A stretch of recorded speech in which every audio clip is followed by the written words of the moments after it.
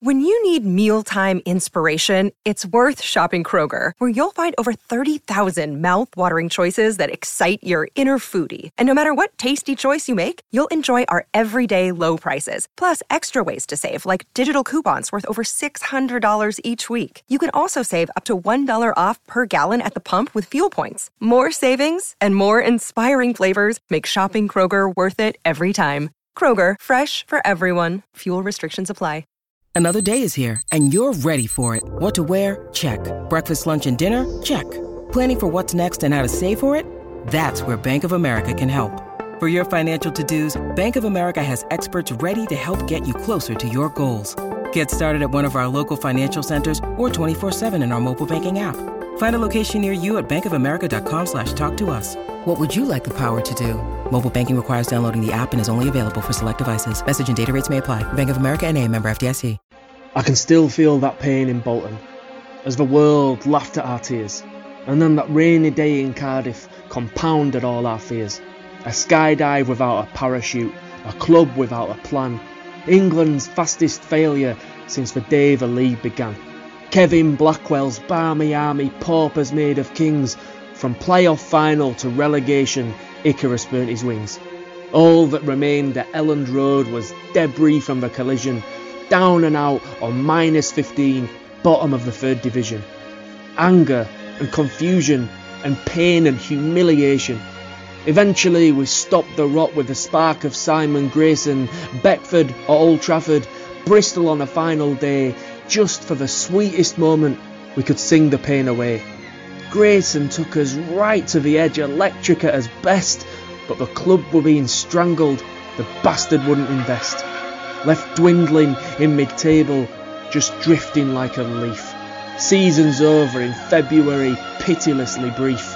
Warnock and Hockaday, Rahubka, Morrison and Diouf, Bates, Haig and Cellino, we were tortured by the truth. And then he came from Rosario, the Peacocks 1 in a million. This gentle, bespectacled genius, Beeston's Argentinian, Bielsa on his bucket, blessed the hallowed turf, breathed life back into Elland Road with a sense of pride and worth, and now United are unstoppable, the truly mighty Whites. There are adults in the stand who've never seen these heights. There's no more hope, there's no more praying, finally there's belief. There's marching on to the promised land with the bit between the teeth. There's going up as champion, we're exiting the void. At last, the tears that grace our cheeks are tears of pride and joy. The 16 years are over.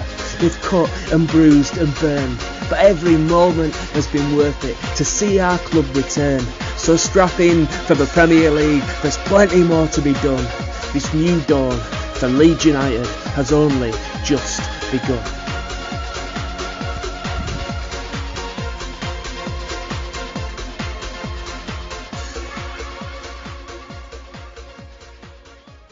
Blimey, that was some introduction, wasn't it? Hello, good morning, good afternoon, good evening, wherever and whenever you're listening in. Thanks so much for joining the very first episode of the all-new Right in the Gary Kelly's podcast series. I'm your host, Vic, potentially better known on Twitter as Girls Know Football Too. I'm joined this week by Matt M, Kaylee C and Matt B. Hi, guys. Hey, Vic. Hello. Hello. So after 16 years, Leeds United are back in the Premier League, and we'll be following all the ups and hopefully just the occasional down over the course of the season. We'll also be your one-stop shop for Leeds United ladies news and interviews this season, which we're really excited about. But before we look forward, I think we've still got a little bit of celebrating we still need to do. So for one last time, let's go for mental. Get your whistles, get your whistles. Hey, hey, hey.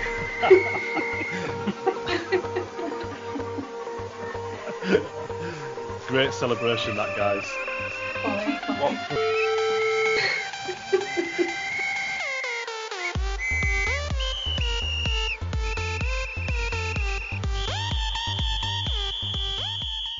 All right, we've got that out of our system, promise. Before we get going properly, a huge thank you to the Leeds-based poet Matt Abbott for penning down those remarkable words at the top of the show, looking back on 16 years of pain and the resurrection of Leeds United. We all had tears in our eyes the first time we heard it, so it's totally fine if you guys at home do too.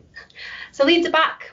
how are we all feeling about being fans of a Premier League club once again? Is it actually sunk in for you guys yet? For me, personally, no, not at all. I think I've probably got Leeds promoted about 106 times on Football Manager and FIFA over the years. But I never genuinely thought in my lifetime that we'd get back up. I think, we've been the lowest of the low in our history, minus 15 League One, and you look at us then and you look at us now, and it's stuff of dreams, really. And I think, I still feel it's not really sunk in. And I think it's a shame as well in the manner. I always kind of imagined a packed Ellen Road, 36,722, whatever it is inside, another 40,000 outside celebrating, the city having millions out on the streets with an open top bus. You kind of in your mind, you always imagine that. And probably in the manner that we did, I still feel it's probably one of the main reasons why it hasn't sunk in, because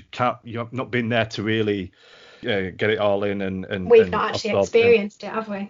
Well, that's it. Yeah, that's it. And I think, we've all dreamt it. We've all imagined it in another lifetime, I guess. But yeah, it's an amazing feeling. And I just think, as a fan base, we need to be patient as well. You've got to think 16 years we've not been in the big time. And I think there's a lot of impatient fans. Maybe they're the new fans. I think if you know this club the last 16 years, you just got to believe in what they're doing, because we've got fantastic owners compared to some that we've had in the past. And yeah, I think, the journey's just beginning for this football club now and this city, really. I think I have to agree with Matt in the sense that because of lockdown, you never really got to take it in, really, until the 3 nights of big celebrations outside Ellen Road and Millennium Square. But other than that, like Matt was saying, you dreamed of having the night out after or throughout the day of celebrating, getting promotion, and for it to all just come about in the way it did. You just don't really feel like it really happened.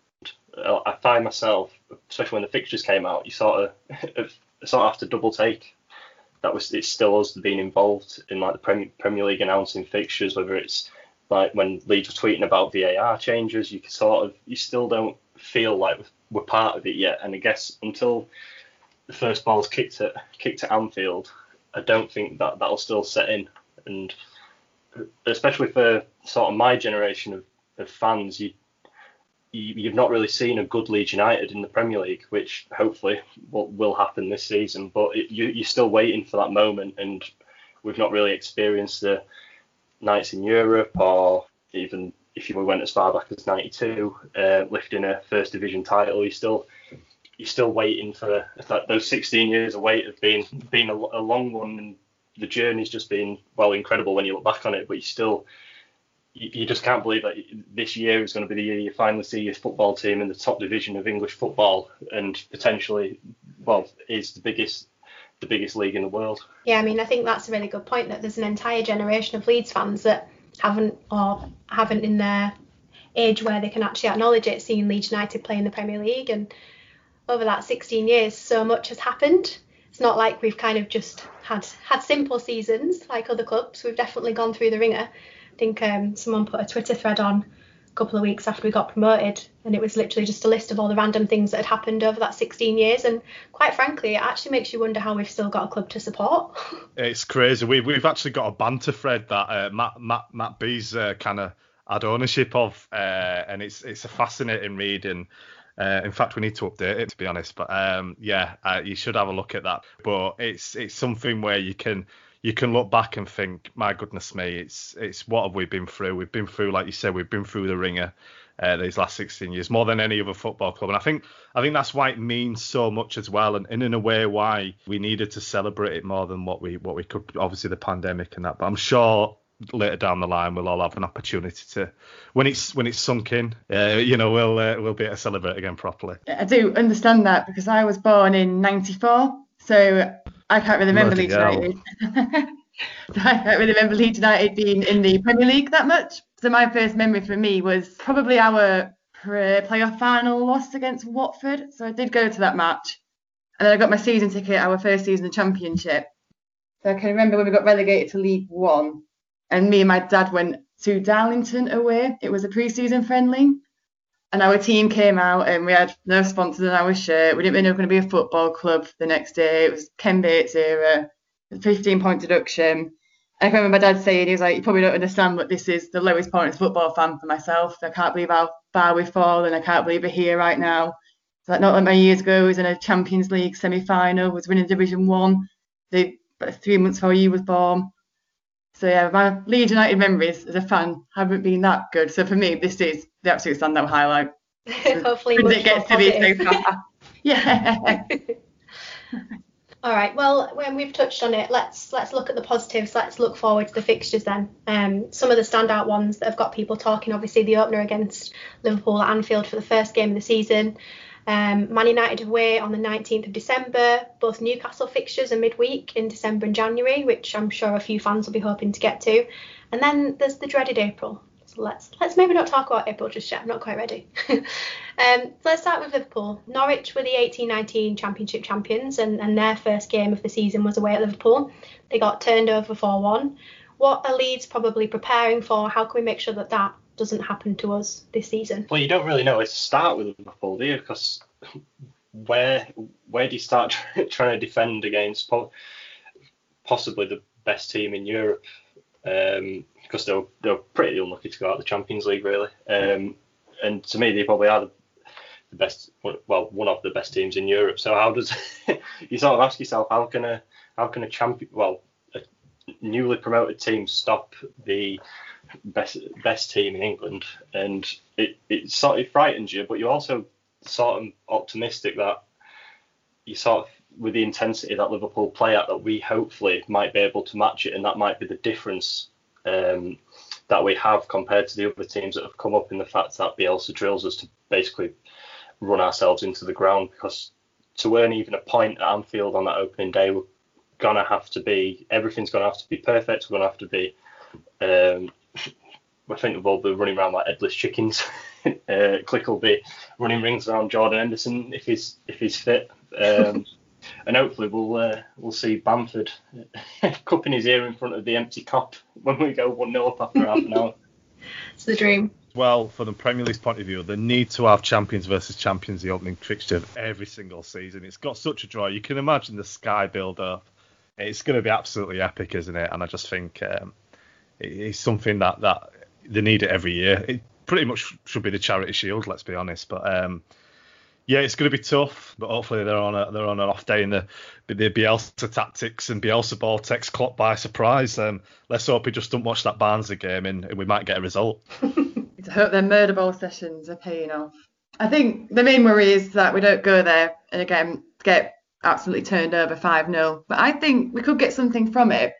If you look at some of our fixtures that we've had and how well we've played against them last season, I think on the right day we could very easily get a 1-0 win, or even a draw, like a 2-2 draw. So look at our clean sheets back end of the season. I think, was it 7 clean sheets out of 10 games? So I know it's a different side of the striker who is going against them, but I think we could possibly get a result from it. I'm quite positive about it. Yeah, I think it's finding that right balance between obviously having the respect for the quality of the opposition, but also not fearing the quality that we have and understanding how good we are as a team. Like, there's a reason that we ended up walking the league, so it's kind of just taking that into the new season and not being scared of what we're going to come up against, I think. What's the first fixture you all look for then? So when the fixtures come out, you know, do you look at your birthday? Do you look at the Christmas run-in? Or do you look when we're playing Scum and Chelsea? Is that kind of what you look for? Birthday for me, but mainly because we've not had these big teams playing on my birthday or Christmas for a while, so... Who've you got? I think it's the Sheffield United away game. Oh, yeah. I again tend to look for my birthday first as well. Obviously, for the Premier League ones, you look at Chelsea away, you look at Man U away, home and away. And also, 2 of my close friends are Leicester and Sheffield United fans, so they were 2 I looked out for also. Yeah, well, some of my family live in Leicester, so that's always one that we always look for in our household. But it's normally Boxing Day, because that's normally determines where we're spending Christmas, whether it's down there or up here with the Leeds are at home, or whether Leeds are playing away somewhere in the Midlands is normally somewhere that determines where Christmas is. Have you got any family in Burnley at all? Surprisingly, no, but my dad does have a friend there. It was a bit of a well, I don't want to say a letdown, but you sort of hope Boxing Day is another one of those fixtures, don't you? That you get a nice tasty tie on, but no offence to Burnley, because we've played them how many times in the last 10 years? I know they've been a Premier League club for the last 3, is it now? But it's sort of a fixture that I used to, and that's why the one thing I was hoping for with the fixtures is that we weren't playing a lot of the top teams at home in the first 3 months, because obviously we can't attend, so you didn't want to be missing out on the fixtures that you'd missed out on for the last 6 years. You didn't want to be playing, say, Fulham and Aston Villa at home all in one go at the end of the season, because the sort of the fixtures you're sort of used to. So you're always looking to find those Manchester clubs and Chelsea at home, where the big ties at Ellen Road are always the ones that you want to experience. Well, I mean, that leads us nicely into chatting about April, because fixture-wise, it's obviously looking like a very difficult month. I mean, personally, I'm dreaming of a mid-table finish. Don't know how optimistic or pessimistic that is. Obviously, I'm in the middle of the table there. But looking at April, we obviously need to be comfortable by that point, because we've got Sheffield United at home, the only Yorkshire derby in the Premier League. So obviously a lot of fans will be hoping to go to that. We've then got Man City away, Liverpool at home, then Man United at home. So that's definitely a tough 4 weeks that hopefully by that point we'll be able to attend. But from a points position, we need to be making sure that we're secure by that point. 17th and 24th April are massive. But then 2 home games all got potential to be the biggest home game we've had in the last 15, 16 years. It really has. And yeah, like you said, depending on our position, and it's so difficult to even predict, where we'll be. I think as long as we stay up, I'll be happy. I really will. But you've got to think as well, you're going away to Man City. That's going to be such a great game to see Guardiola up against Bielsa. It's going to be absolutely fascinating to see. And then followed up by your Liverpool and your Manchester United straight after that. And even Sheffield United, I can't see them struggling next season. I think it won't just a one-off what they've done the season just gone. So I still think they'll be up there or thereabouts. So like you said, April's going to be absolutely brutal. But maybe Sky might get in there and do what they normally do with us and change all the fixtures around, and we may get a couple of gaps or a few games changed around. But as things stand, it's going to be absolutely tough. But it shows you how far we've come with the performances and the results we potentially could be getting from that. So yeah, it's going to be interesting, definitely for sure. We've touched on fans returning. The current government guidance is advising a phased return from October 1st, which is promising. Clubs are doing their own thing in terms of ticket allocations, but there's already a few sort of rumours flying around about how things might be different from a fan's perspective. One of the things is that fans that do go will have to sign a code of conduct before entry, and that'll be agreeing to things like no singing, no chanting, there's going to be no away fans. So what do you guys, firstly, what's your take on how do you even go about policing that kind of no chanting rule? And from us, from a fan perspective, what's that going to do to the experience?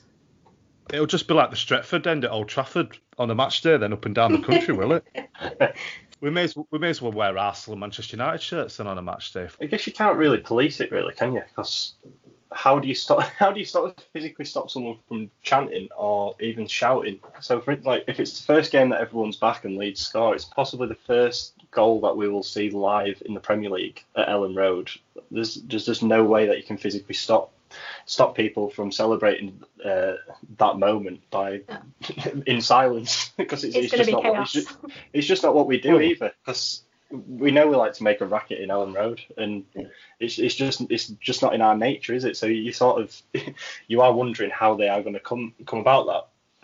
But I did see, in terms of what they're going to do in terms of policing, I think Sunderland have started registering fans for their game bubble. So I'm guessing that's because that's going to be another problem, because people who go with their mates are not in the same household necessarily. So there's another thing there's another logistic nightmare. But I guess it's the new world that we're in football.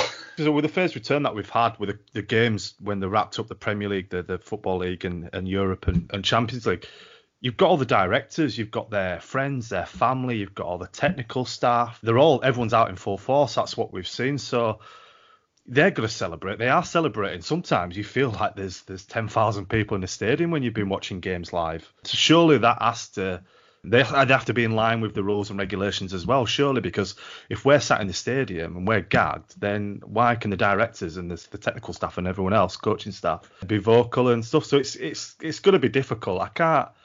really see it working. I did see that they're looking at the Old Firm game as one in Scotland that they're going to trial, and I just think it's going to be interesting to see next season how it will work. Because I know the SBL have already got their 2020-21 season up and running, haven't they? So it will be interesting to see how it's going to work, but I think it's going to be difficult to police, like Matt said. So yeah, another one to keep an eye on and see how it'll pan out, I guess. Do we know what the punishments would be for it? Would the club get punished, or would the individual get punished for it? I don't think I've seen that much detail about it. I just know it's one of the kind of rumours, but it's a very valid point in sort of keeping the members of the club and even journalists to an extent quiet as well. If you're asking that of fans, I mean, I can't imagine Victor Orta keeping too quiet when that first goal of the Premier League season goes in. Wouldn't fancy telling him he's not allowed to chant. Well, Kaylee, we'll probably get a points deduction if it's left to Victor Orta as well. So that's probably answered that one. I get told off and celebrated too much. If it's Leeds, it's a points deduction. Yeah, just like when we brought a pyro on the pitch as well at Derby, but the West Brom players did that as well, didn't they, when they got promoted? I don't think they've been sanctioned for that yet. So Liverpool did also. Exactly. So time to address the elephant in the room. Matt and I have kind of touched on where we expect, roughly, Leeds to finish. Raj Razani's done a couple of interviews lately sort of suggesting that obviously survival is key for this season, but there's a 5 to 6 year plan in place that aims to have us playing European football again.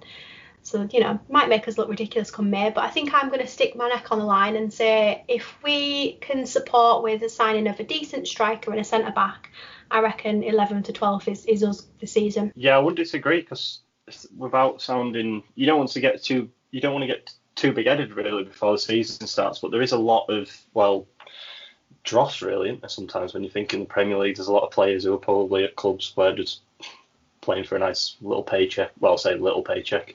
A nice big paycheck, and you just like to think that will bring a different energy to the league and hopefully take it by storm.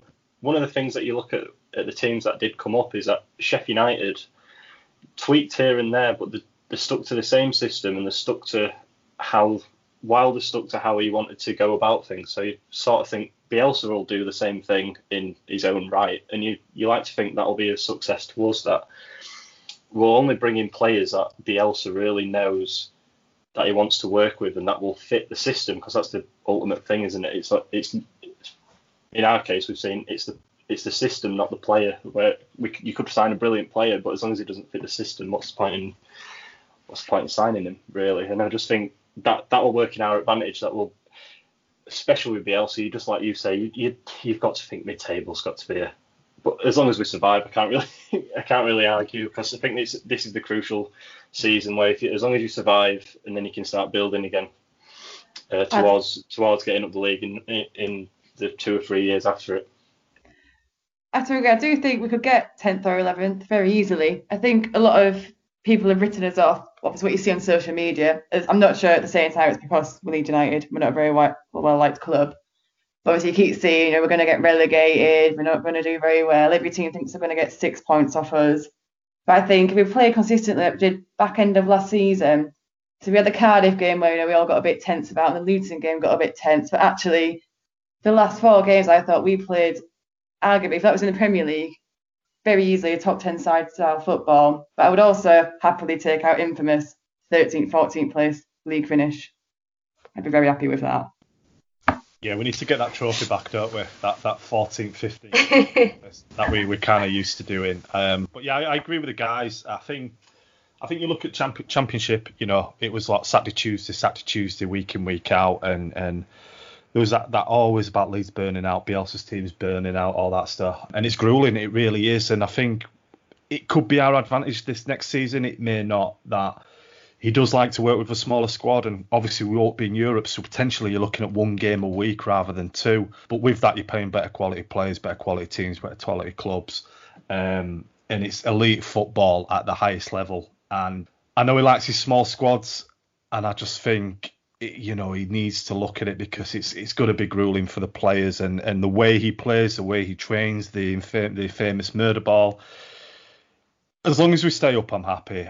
You don't want to be floating around relegation, and like Kaylee said, looking at that mid-table, 13th, 14th, 15th, I'd be happy with that season 1, absolutely. And like you say, we've got a 5-year plan, so none of this pushing for Europe talk, all this, not this year, no pressure on the team, no pressure on the manager. Stay up, that's all we're asking for. And then build, and then, activate that 5-year plan. But we've got to get through year one, definitely. So, yeah, we'll see how we get on, I guess. You just don't want to end up being labelled a yo-yo club, do you? Like Norwich or some of the teams that we've seen in the past. You just don't want egg on your face of having that moment after 16 years. My next door neighbour, Matt's a Norwich fan, and he absolutely loves it. Absolutely loves going up, going down, going up like a yo-yo. He loves it every year. He's like, we rebuild, we get some new players, we go again. And I just think I'd rather go down for 16 years. You know what I mean? Go down to the wilderness, go to the bottom of the bottom. Your Darlington's away, there's no sponsor on the shirt, then do it, rather than be a West Brom and Norwich. I just think it's just boring, isn't it? If you're going to do it, go do it properly. I think that would just sanitise the whole point of winning the championship, though. It's like, if you're winning it every other year and getting relegated every other year, then what in reality, what are you actually achieving as a club? Because you're just going in between, getting your nice little Premier League payday, going back down, collecting your parachute payments back up, and so on. It's not exactly a fun journey to be on as a club, like you say. You sort of want everything to be a bit of a rocky road and end up at your Darlingtons away with no shirt sponsors. I'm Richard Naylor. When I'm sat at home watching our promotion from League One on DVD, there's nothing better I like doing than reading and listening to writingthegalleykellies.com. So it's time to take a look at some of the signings we've seen so far this window. No big names through the door yet, but some smart business in securing loan talent and building on the youth squad that we've obviously done really well with over the last few years. Not least in young keeper Melier, who obviously had an absolute stormer of an end to the season after he had to step up to the starting 11, plus of course Jack Harrison. So how important is it that we kept hold of those two players who actually both of them played really vital parts in getting us over the line? I think you nailed it by saying that they played vital parts. I think for Jack Harrison especially, he's grown massively since he first came to the club, and I think it's a really smart piece of business as well by the board that they potentially could have activated the £8 million buy fee for him, I think it was, for this summer. But again, they've extended it for another season, which has been a great bit of business and a massive fair play to Man City. And Meslier as well, he looks like he is going to be the front and centre of the club now as number one. He's in all the kit launch and for the goalkeeper kit as well. So I think they see him as the number one over Casilla, who I think we're expecting to see him depart by the looks of things. So yeah, like Kaylee said earlier as well, he kept some really good clean sheets tallied towards the end of the season as well. So yeah, I think it's a smart bit of business from the club to definitely retain them too. And obviously Elder Costa as well is going to play hopefully a huge role for us in the Premier League next season. Well, I was going to ask you about that. Obviously, we're 3 weeks out now from the first game of the season. We know that Bielsa has stated before at previous clubs that he likes to have as much time as possible, naturally, to have these new players come in and train with the team so that they're properly embedded before the real football starts. Is there justification to fan frustration that you're seeing across social media, or is it like you say, actually, there is good business going on? We don't necessarily need to see an influx of these massive names for it to be a successful squad? I think yes and no, because I can understand that we're 3 weeks out now and we've basically signed up players that you probably thought we were going to sign anyway. But if the other side that you've got to look at is the fact that the situation we're in is we've never been in it before. The fact that the turnaround for the season is really quick, and with everything that this virus has brought about, you sort of get the feeling clubs are waiting on one another to basically pull the trigger on the first transfer, because no one really knows how much teams are going to pay for someone like Ben White or I don't know, someone else in the British market. So I think that's probably why you might see us going for someone from Germany like Koch. But I just think I think all the clubs are waiting on that first move. It's going to be a bit like a domino effect, and I think once that first transfer drops, I just think that's when you'll start to see quite a few teams starting to make the moves and understanding the market really, because I think it's just an ever changing process at the minute, and no one really knows how much to probably start bidding and stuff for players, because there's quite a lot of clubs, I think, who are in financial crisis, like we've seen with Valencia, so you could pick up some bargains. But other than that, you don't really know what we're going to pay for players and stuff. I did read a rumour that apparently we're on about signing that Rodrigo from Valencia for £30 million, but I'm not sure how much truth's in that. But looking at his stats, if we did get him, again, not sure how much truth's in this. I think he's got about 59 goals and 41 assists in 220 appearances. So looking at that would be a great signing for us, but I'm not sure how high a chance of that actually happening are. Factor in that like the financial difficulties, like you say, there's hope that we might even get him a bit cheaper, so could be the bargain of the century, that one. Well, we've extended the contracts and offered pro contracts to a number of the younger players, and like looking at the signings we've made, Gellert from Wigan, Drameh from Fulham, Charlie Allen from Linfield, what role do you see these young players coming in and playing? Do you think any of them have got one eye on the first team squad? Well, by all accounts, I always look at fans' reactions when they lose young players as to, I know it's probably not the best measure of how good a player is, but you always like to see how fans are reacting, because that normally gives, they're watching that team week in, week out, aren't they? And like the Wigan fans were just, well, like almost near tears in the replies when they saw that we'd picked him up.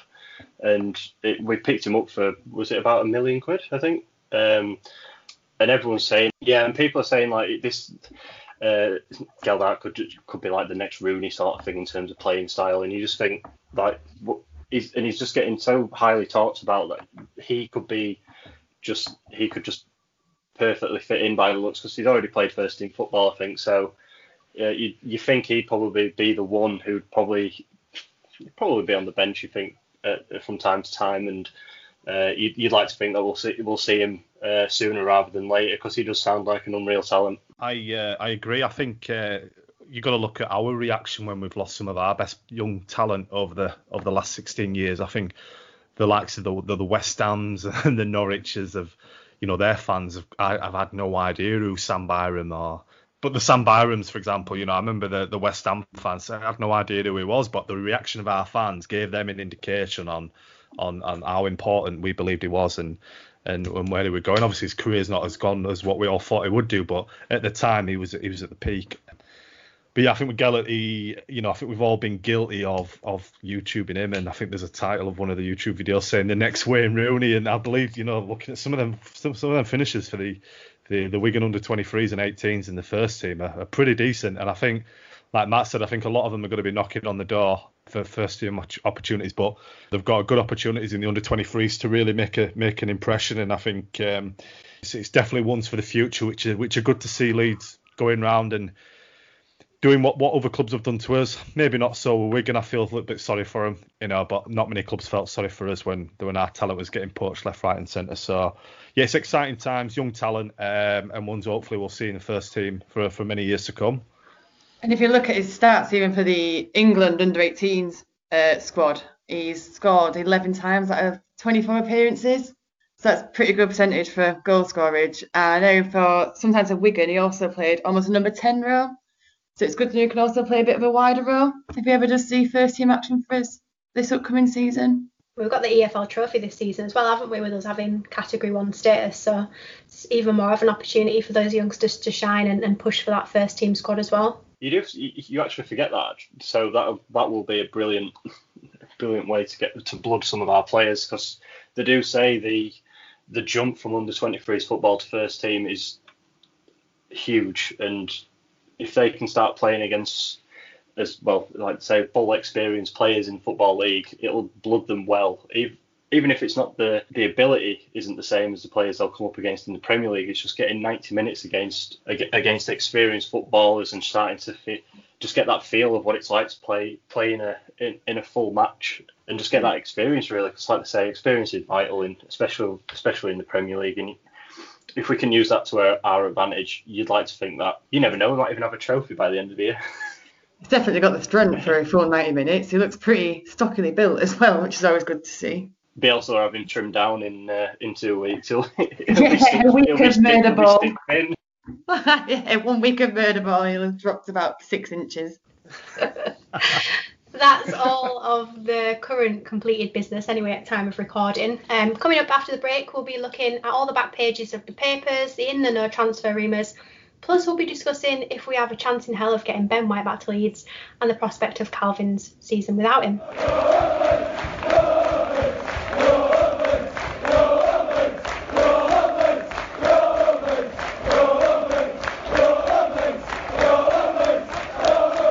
While you're browsing Twitter during the break and refreshing the free Ben White hashtag, why don't you head over to the Terrace and check out their Leeds United range for all your retro, classic and modern day gear. I'll tell you what, Vic, I've got to say, I love a good brew in my Tony Bow mug, bought on the terracestore.com.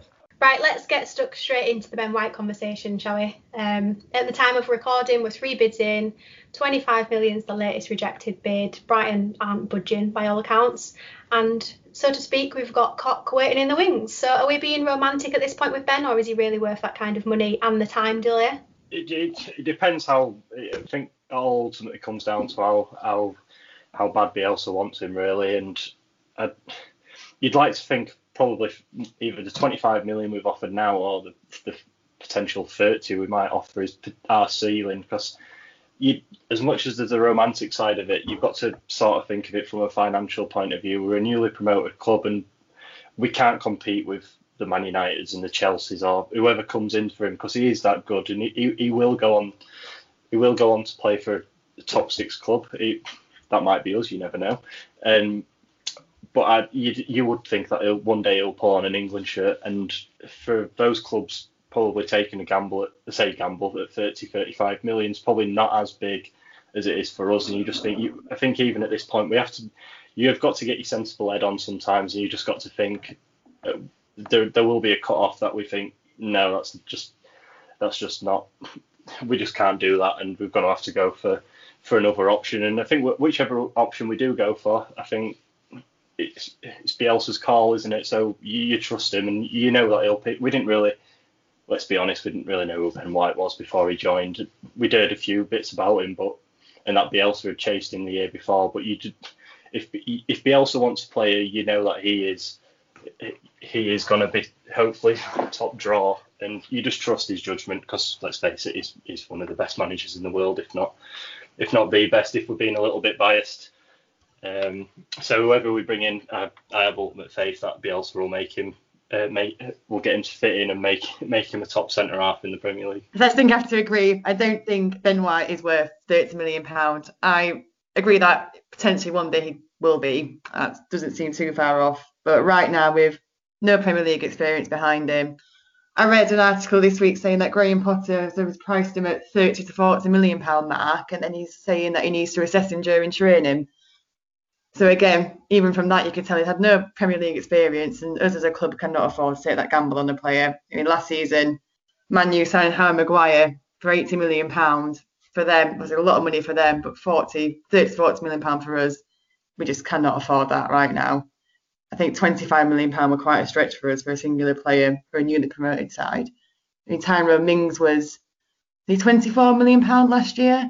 I'm not saying he's not a good player, but I don't think he's shown £24 million worth of defensive football so far. I think I saw that Potter quote. It absolutely surprised me. I think, you loaned him out to 2 clubs at Newport County at League 1, League 2 level, I think. And, obviously last season at Leeds. And then to say he wants to assess him in training, not been watching him. Has he not seen these highlight reels that have been doing the rounds that Sky keep putting together, and every betting company that's sponsored by him? But yeah, I think like the guy said, it's ridiculous amount of money for a player that's like had no Premier League experience, has not even played a league game for his parent club. Maybe someone can tweet in or whatever, or Andrew Dalton, or someone can tell us, is there a footballer out there who's never played for their parent club and he's attracting £25-30 million bids? It's crazy. And just the amount of money as well, it just unsettles me a bit. It's Leeds United, we all had hard-ons and parties in the streets when we put £1 million in for Luke Murphy and it got accepted. We're talking £30 million and we want more. People are saying stick another 10 on it. I think in hindsight, it's good to look back and think at the time when we got him on loan, should we have put a future fee or an option to buy at a certain fee like we did with Harrison and Costa? But, obviously looking back, it's something the club may have done, they may not have done, and I think they probably regret that they didn't push for it a lot more. But Ben comes, Ben doesn't. Whatever's going to happen, like the guy said, I think whoever does come in to replace him, Bielsa will make a player out of him. As much as I'd love to see him, we shouldn't be spending that amount of money. Definitely not. And especially in this climate as well, nobody really knows what the market's going to be like. Obviously, the big boys are throwing money around, but the mid-table, lower clubs in the league will probably be a bit cautious. So I think it'd be a bit erratic for us as well to throw that type of money in. So I think, like I was saying before, is that I don't think anyone's really knows what the market's like at the minute. And you look at Chelsea have brought in, they've probably been the main, they've got the biggest activity at the minute in the transfer market, but they got theirs done early and signed Werner and Ziyech sort of when the virus started coming about. So other than those two transfers, there's not really been one that's taken us all by surprise yet. And I think that's what we're all waiting for, is that first transfer to hit. And then, like I said before, I think it'll be a domino effect, and that's when teams will start to realise how much they're going to have to spend still to bring in some of these players. Or in an alternative thing is that teams don't actually spend that much money this year and try to work with what they've got already, but you just can't see that, and teams will strengthen. And I think we've just got to be patient, especially given the period that we're in. I read that we could potentially get Koch for £10 million, which I think if we could get that as a centre-back, but he can also play as a holding midfielder for £10 million, I think that would be a great signing. People are seeing our hand. People know that we're throwing it, reportedly throwing 25, £30 million into. And you talk about this Koch chap, £10 million put on his head. He's probably worth, a quarter of that, half of that probably this time last year. But clubs will get wind that we're throwing £30 million at players, and they'll put values up. Look at Alex Neil at Preston will be looking at Paul Huntington and thinking, well, Leeds might want to get the prodigal son back and probably stick a 10 million value on his head, and Matt Kilgallen wherever he is as well. So I think it's worrying for us that at the moment, if you look on Twitter, the rumour mills, we're having a bit of fun with it at the Peacock's Tail that we've just launched, but literally every single player is linked with Leeds United, and it's big money. And I think that is down to the fact that it's become public knowledge that we're putting £30 million in, and Kinnear's going on podcasts and radio saying we've got 70 million in the bank. And I just think it's a bit naive that we're doing this publicly. And is it a way of putting pressure on Brighton and putting pressure on Potter and Ben White? Maybe. But you shouldn't really show your hand, especially when you're new to this league. And I hope it doesn't come back to bite us and we end up overpaying for a replacement, which is not even a quarter of the talent that we all know that Ben White has. I mean, that conversation leads us quite nicely into Ryan Kent at Rangers. Obviously, we've had one bid turned down for him already. Steven Gerrard's been quite vocal about it.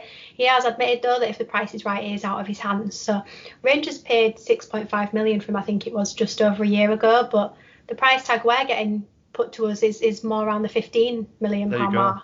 Yeah, so, exactly. like in the space of that season, obviously he was on loan for a little time.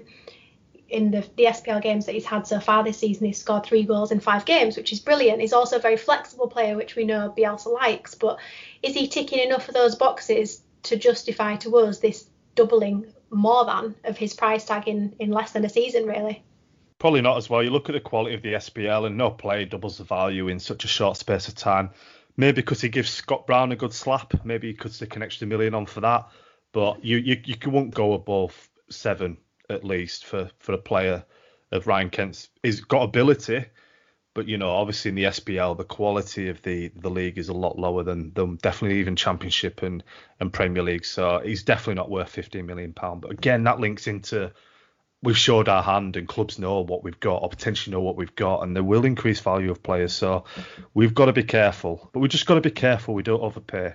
You look at Fulham and what they did a couple of years ago, and they spent 100 million, went big, and it came back to bite them. Aston Villa were very close to doing the same last season. We need to try and look at them as ways of not approaching the Premier League. And I don't want to keep repeating myself, but at the moment it's public knowledge we're throwing £30 million, £25 million at a player. So yeah. So I don't worry that we'll be like Villa and Fulham, just in the aspect that I think if we're going to bring players in, like I think Kinnear was saying the other night other morning of the kit launch, that that we're looking at about three or four players potentially, and I think that's all Bielsa will want to bring in and to work with. I just can't. He's just not someone who will have a massive overhaul of the squad like some of these teams have done and basically fallen flat on their ass because they've not had time to either bed in or they've just not adapted very well. And I just think that Bielsa will bring in 3 or 4 players of quality that will change us rather than trying to basically buy a new starting 11 and trying to basically start from scratch, because that ultimately would be a massive problem, especially for, and any player that we sign is probably not even going to feature for another 3 months. So who knows when we'll actually get people in. Let's read about the Ryan Kent transfer, and I know we offered to pay double his wages as what he's on at the moment with Rangers, and I think we should really learn from the big Kev deal that sometimes splashing the cash and spending big, it doesn't always pay off. Some players do struggle to adapt to our style of play and our training methods. I guess that's something that we really need to look for in advance. I think the good thing about signing youngsters is they're a lot easier to adapt to it, whereas if you sign a player that's in the late 20s, early 30s, they might struggle to keep up with our training regime. They might struggle to adapt to English style of playing. So I think signing these youngsters isn't a bad deal as much. I don't think it's such a big issue that we haven't signed a big name per se yet. So if you look at Sheffield United last season, compared to Villa, I know they did stay up, but by the skin of the teeth. And again, look at Fulham a few seasons ago. Spending big, it doesn't always pay off. I think it's also key to point out that quite a lot of players actually surprise you when they come up from the Championship to the Premier League. There's been a few that have actually taken better to the Premier League than they have the Championship, and I think we've probably got potential to have quite a few of those in our squad. Like I think Jack Harrison and Helder Costa might actually suit maybe playing in the Premier League better than they do the Championship, because you've seen it with Norwich and I think Todd Cantwell and Lundstrom at Sheffield United. They started like house on fire in the Premier League, and you just think that Bielsa will be happy to probably try and shift someone into that sort of category and work with them and take them to the next level. And probably Jack Harrison could be one of those, because it looks like we'll end up signing him permanent next year. And I think 8 million, I think it's the reported fee, could end up being a potential massive bargain. Championship players as well, it's what they aim for. They all some of them come through the lower leagues or the lower European leagues to come into the Championship.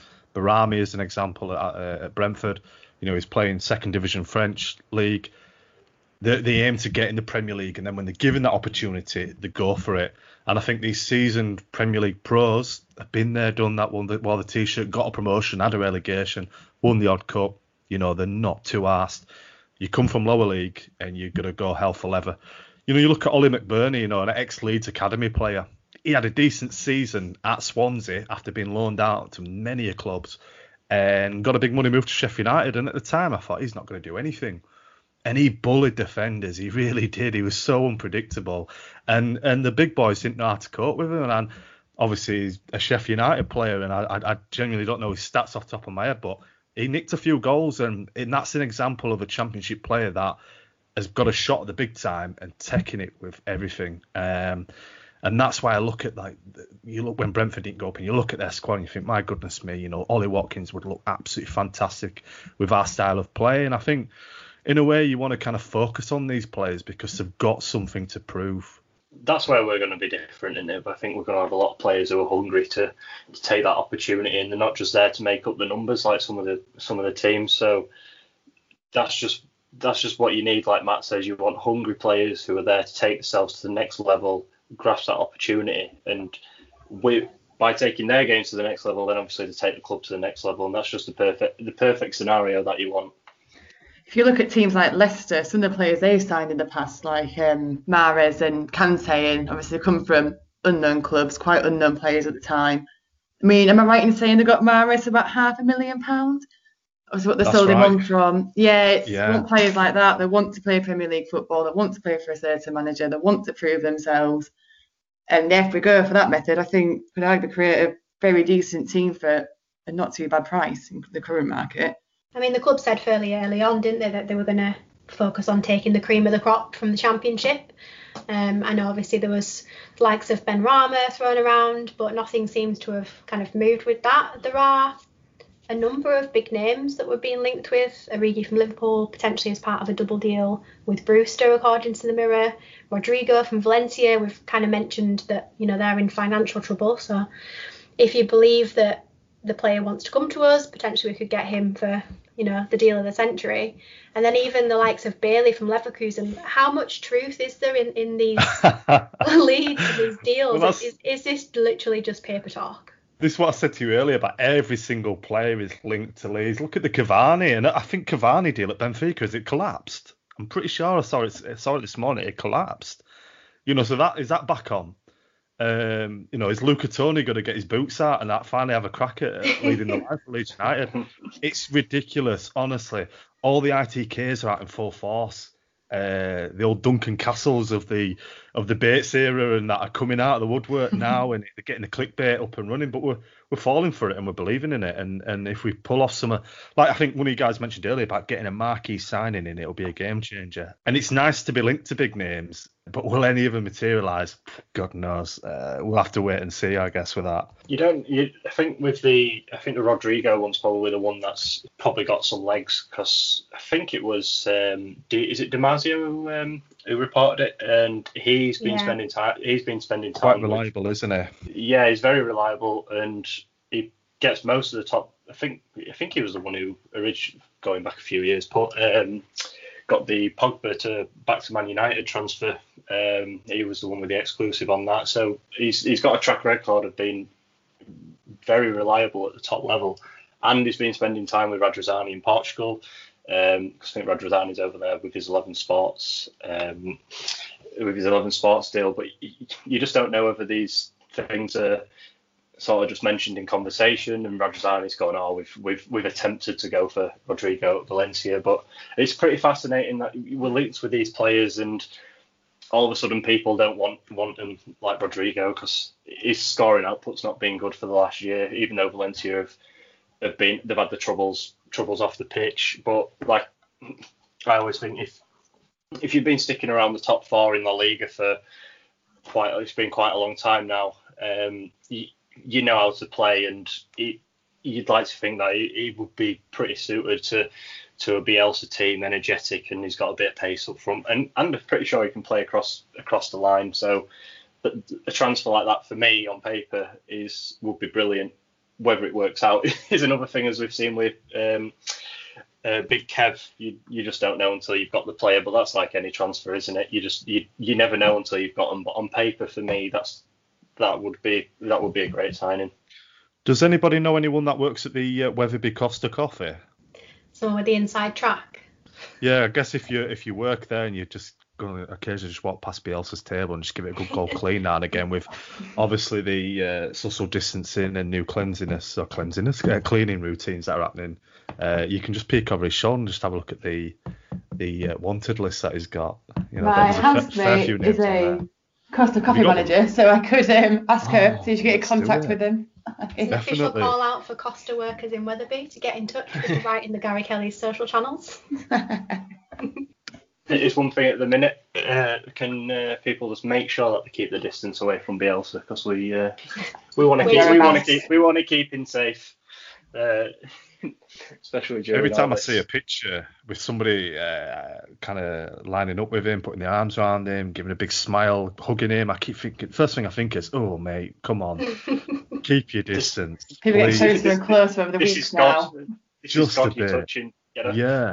But then again, I've not been lucky enough to meet him yet, but I'm pretty sure I'd be bowing down at his feet and everything. I'd be going absolutely mental if I met him, so I don't blame some of them. Hi guys, Michael Bridges here. When I'm lying in Australia on a nice sandy beach watching the sharks and the jellyfish come ashore, I like nothing better than reading and listening to writingthegarykellys.com. All right, we've touched on the youth and the importance of keeping hold of last season's loan players, but what about the squad that we've got? How are they going to adapt to the Premier League? So is there anyone that you're kind of confident is going to take this naturally? We've mentioned Jack Harrison already, but what about the rest of the guys? How are they going to cope with life at the top?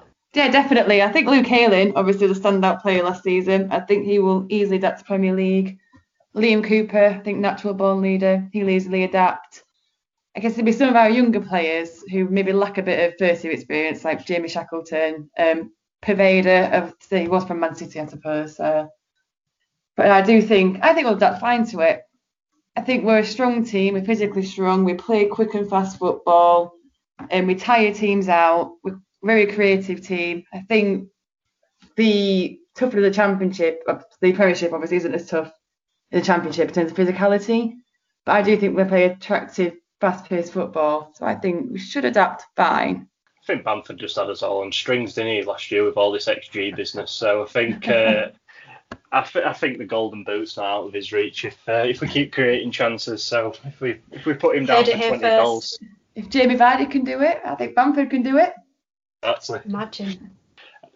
But yeah, I think going back to who will adapt better, I think our wide players might like it a little bit better. I know there's all this talk about fullbacks in the game getting attacking and everything, but I think in the Championship they still want to kick lumps out of Costa and stuff every week. So I think he'll end, as much as they'll probably like a tussle in the Premier League, I think that might suit him a little bit better.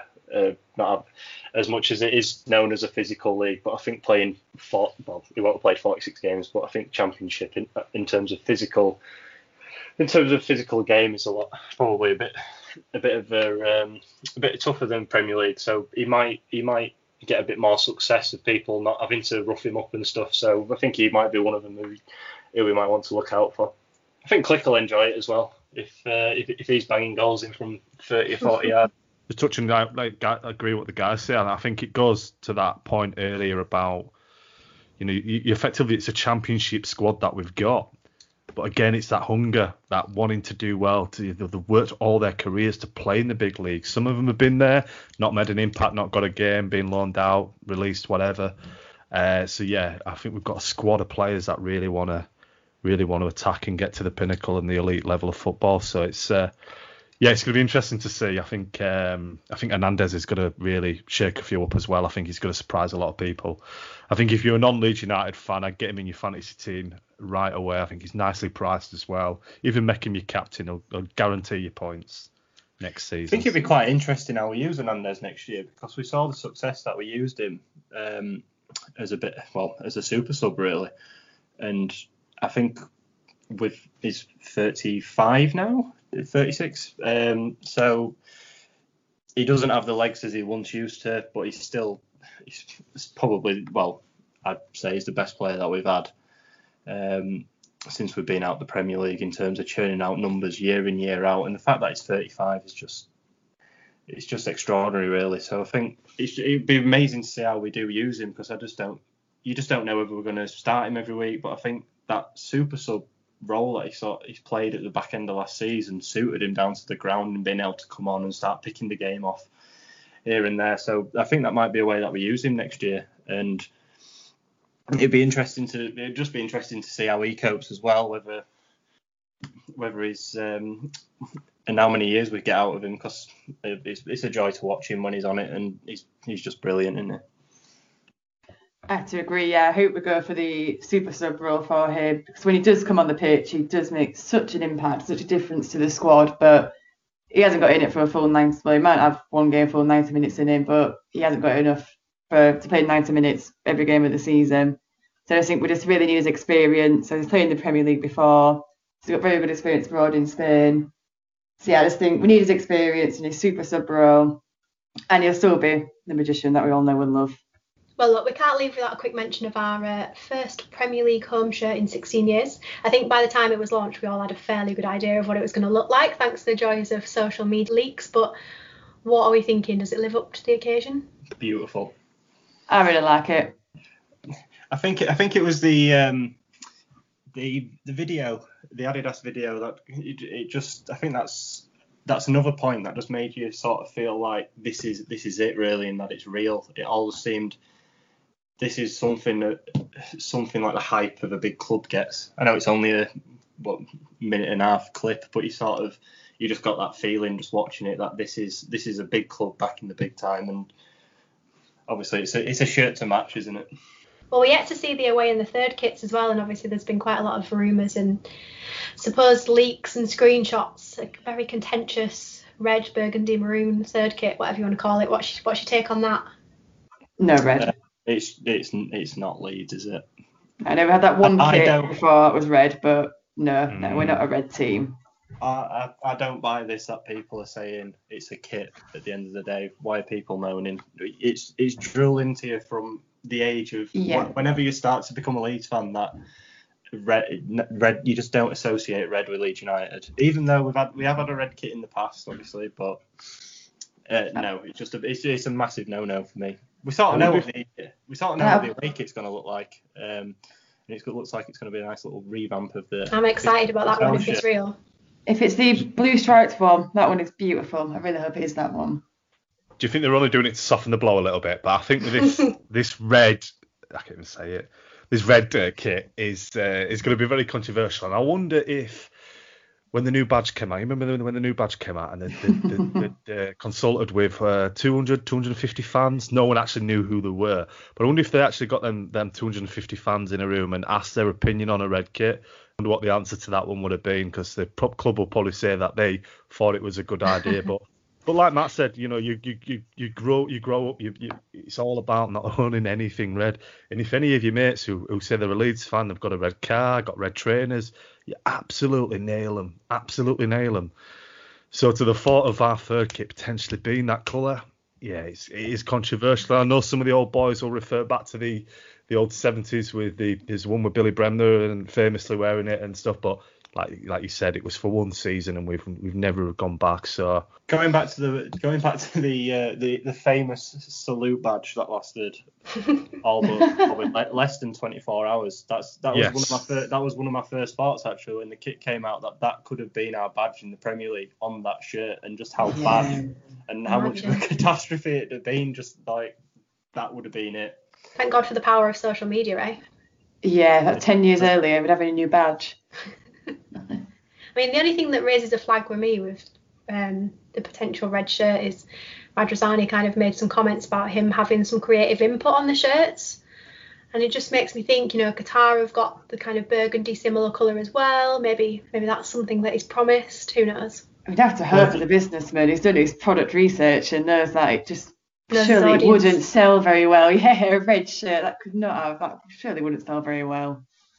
Well, if you remember on the Amazon documentary last year, there was one little cutscene, wasn't it, where you saw the current, what was the pink shirt, but on the proposal from Kappa, I'm pretty sure the table on the shirt, the shirt on the table even was red on the 32 red, and the trimmings were red to start with. So you sort of think that maybe Rads has got this red thing in mind, maybe. So it's probably we'll probably end up getting a maroon shirt, won't we? Even if it's classed as maroon, I'm still saying it's red. I would not wear a maroon shirt either. I think there was so much hype around the kit. I'd say there's more hype around the kit than the new signing. It went mental. We obviously we were doing a kind of pre-pod catch up, and it just dropped. And we must have spent probably the first 15-20 minutes just watching the Adidas video, talking about it. 10 minutes my connection went a bit dicky in between, but it was like we'd got a new signing times 10. It was the anticipation and the reaction was unbelievable. And getting on the website the next day was just, It took me about 8 hours to order my shirt. The cheeky little buggers put it on a bit earlier than reported, didn't they? I just want those training shirts. That's the last one. Beautiful. And they've got quite nice casual gear as well. Like the hoodies they've done and the t-shirts they've done. They were really nice as well. I must admit, Kappa were when you look back at it, Kappa were actually really good, weren't they? The kits came out with the yellow one last season. That was outstanding. Was amazing, but you just can't compete with a Nike or an Adidas. Sorry, I thought you were on about Macron. Admiral. Or an Admiral. The Admiral was awful. I remember the Admiral one. I think it was 2006. Bet 24. I washed it and I had a Bet 2 sponsor. Well, to summarise our first little podcast, I reckon so Leeds are going to finish mid-table. Ben White's definitely not worth 30 million, and Leeds don't wear red. That about sums it up, doesn't it? Nailed it. Perfectly. Sounds about right. Well, that's the end of the first episode of the brand new Writing the Gary Kellys podcast. What a great episode it was. Thank you so much for joining us. Also, a big thanks to the two Matts and Kaylee. Don't forget, we are all over the socials at RITGK, so get your feedback through. Thoughts are very welcome. We've got to play it one more time, haven't we? It's emotional stuff. So here it is again. Matt Abbott, 16 years of hurt. Leeds United are back. I can still feel that pain in Bolton, as the world laughed at our tears, and then that rainy day in Cardiff compounded all our fears. A skydive without a parachute, a club without a plan, England's fastest failure since the day the league began. Kevin Blackwell's barmy army, paupers made of kings. From playoff final to relegation, Icarus burnt his wings. All that remained at Elland Road was debris from the collision, down and out on -15, bottom of the 3rd division. Anger and confusion and pain and humiliation.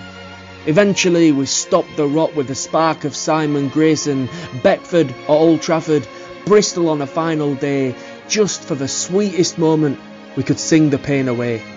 Grayson took us right to the edge, electric at his best, but the club were being strangled, the bastard wouldn't invest. Left dwindling in mid-table, just drifting like a leaf. Season's over in February, pitilessly brief. Warnock and Hockaday, Rahubka, Morrison and Diouf, Bates, Haig and Cellino, we were tortured by the truth. And then he came from Rosario, the Peacocks 1 in a million.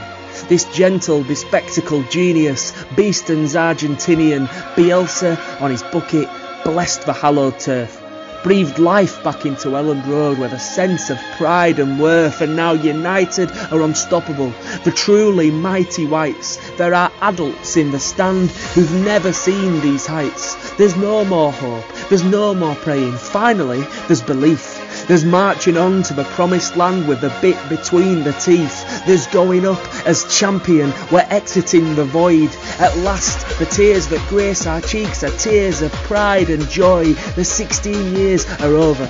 They've cut and bruised and burned, but every moment has been worth it to see our club return. So strap in for the Premier League, there's plenty more to be done. This new dawn for Leeds United has only just begun.